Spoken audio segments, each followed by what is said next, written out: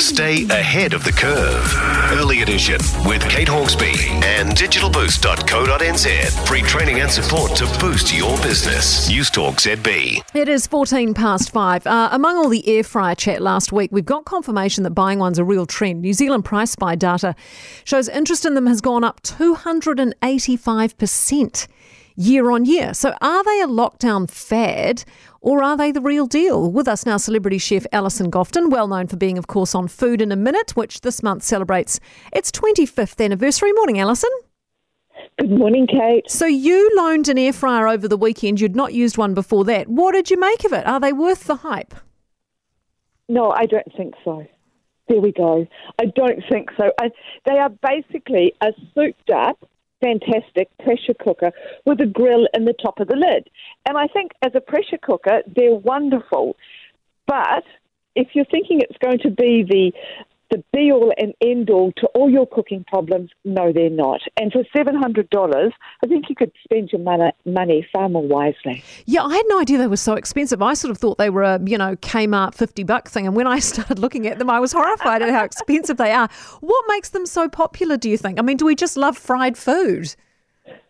Well, I think we think it's going to make your chips healthier. But you know what? If you buy a packet of frozen chips in your supermarket, most of them these days come 98% fat-free, and you throw them in the oven and they're ready in 20 minutes.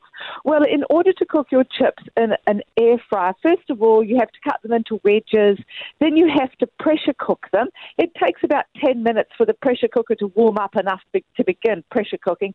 Then you cook them. Then you've got to let the air down. Then you've got to take them out, toss them with oil, pop them back in the basket, put them in to air fry, and that takes about 18 minutes, it said in the little recipe book. And by that time, I'm tucking into the chips that I popped in the oven. Okay? Is it not a healthier way to fry the food, or have I got that wrong?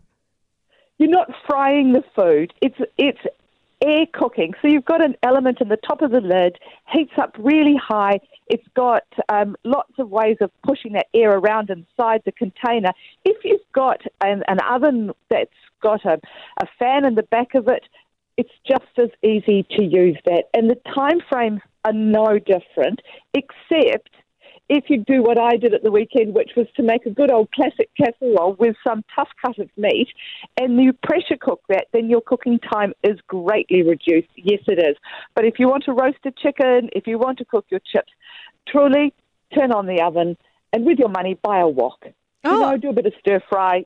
Much easier. Okay, well, that's good to know. I just wondered if maybe one of the attractions is they're easy to use, and kids can use them, give mum a break. But they actually come, I think you were saying, with quite a lot of fanfare and instruction manuals.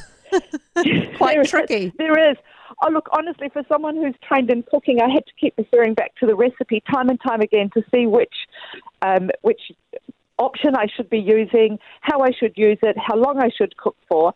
I think you're far safer to teach a child to put a tray in the oven, use gloves to get it out with.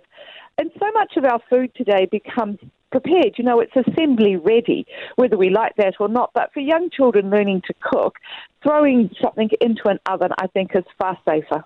Alison, thank you so much for your expertise. We appreciate it very much. Alison Gofton, celebrity chef from Food in a Minute, which this month is celebrating its 25th anniversary. So you see, I'm in a quandary now. What do I do? People are texting saying, well, maybe she used the wrong air fryer because there are much cheaper versions out there that are quite simple to use. See, I'm just going to have to... my husband doesn't want it either because he thinks it's just yet another gadget for the bench the novelty will wear off in 2 weeks and then it'll just take, it'll just collect dust. So I don't know what to do now.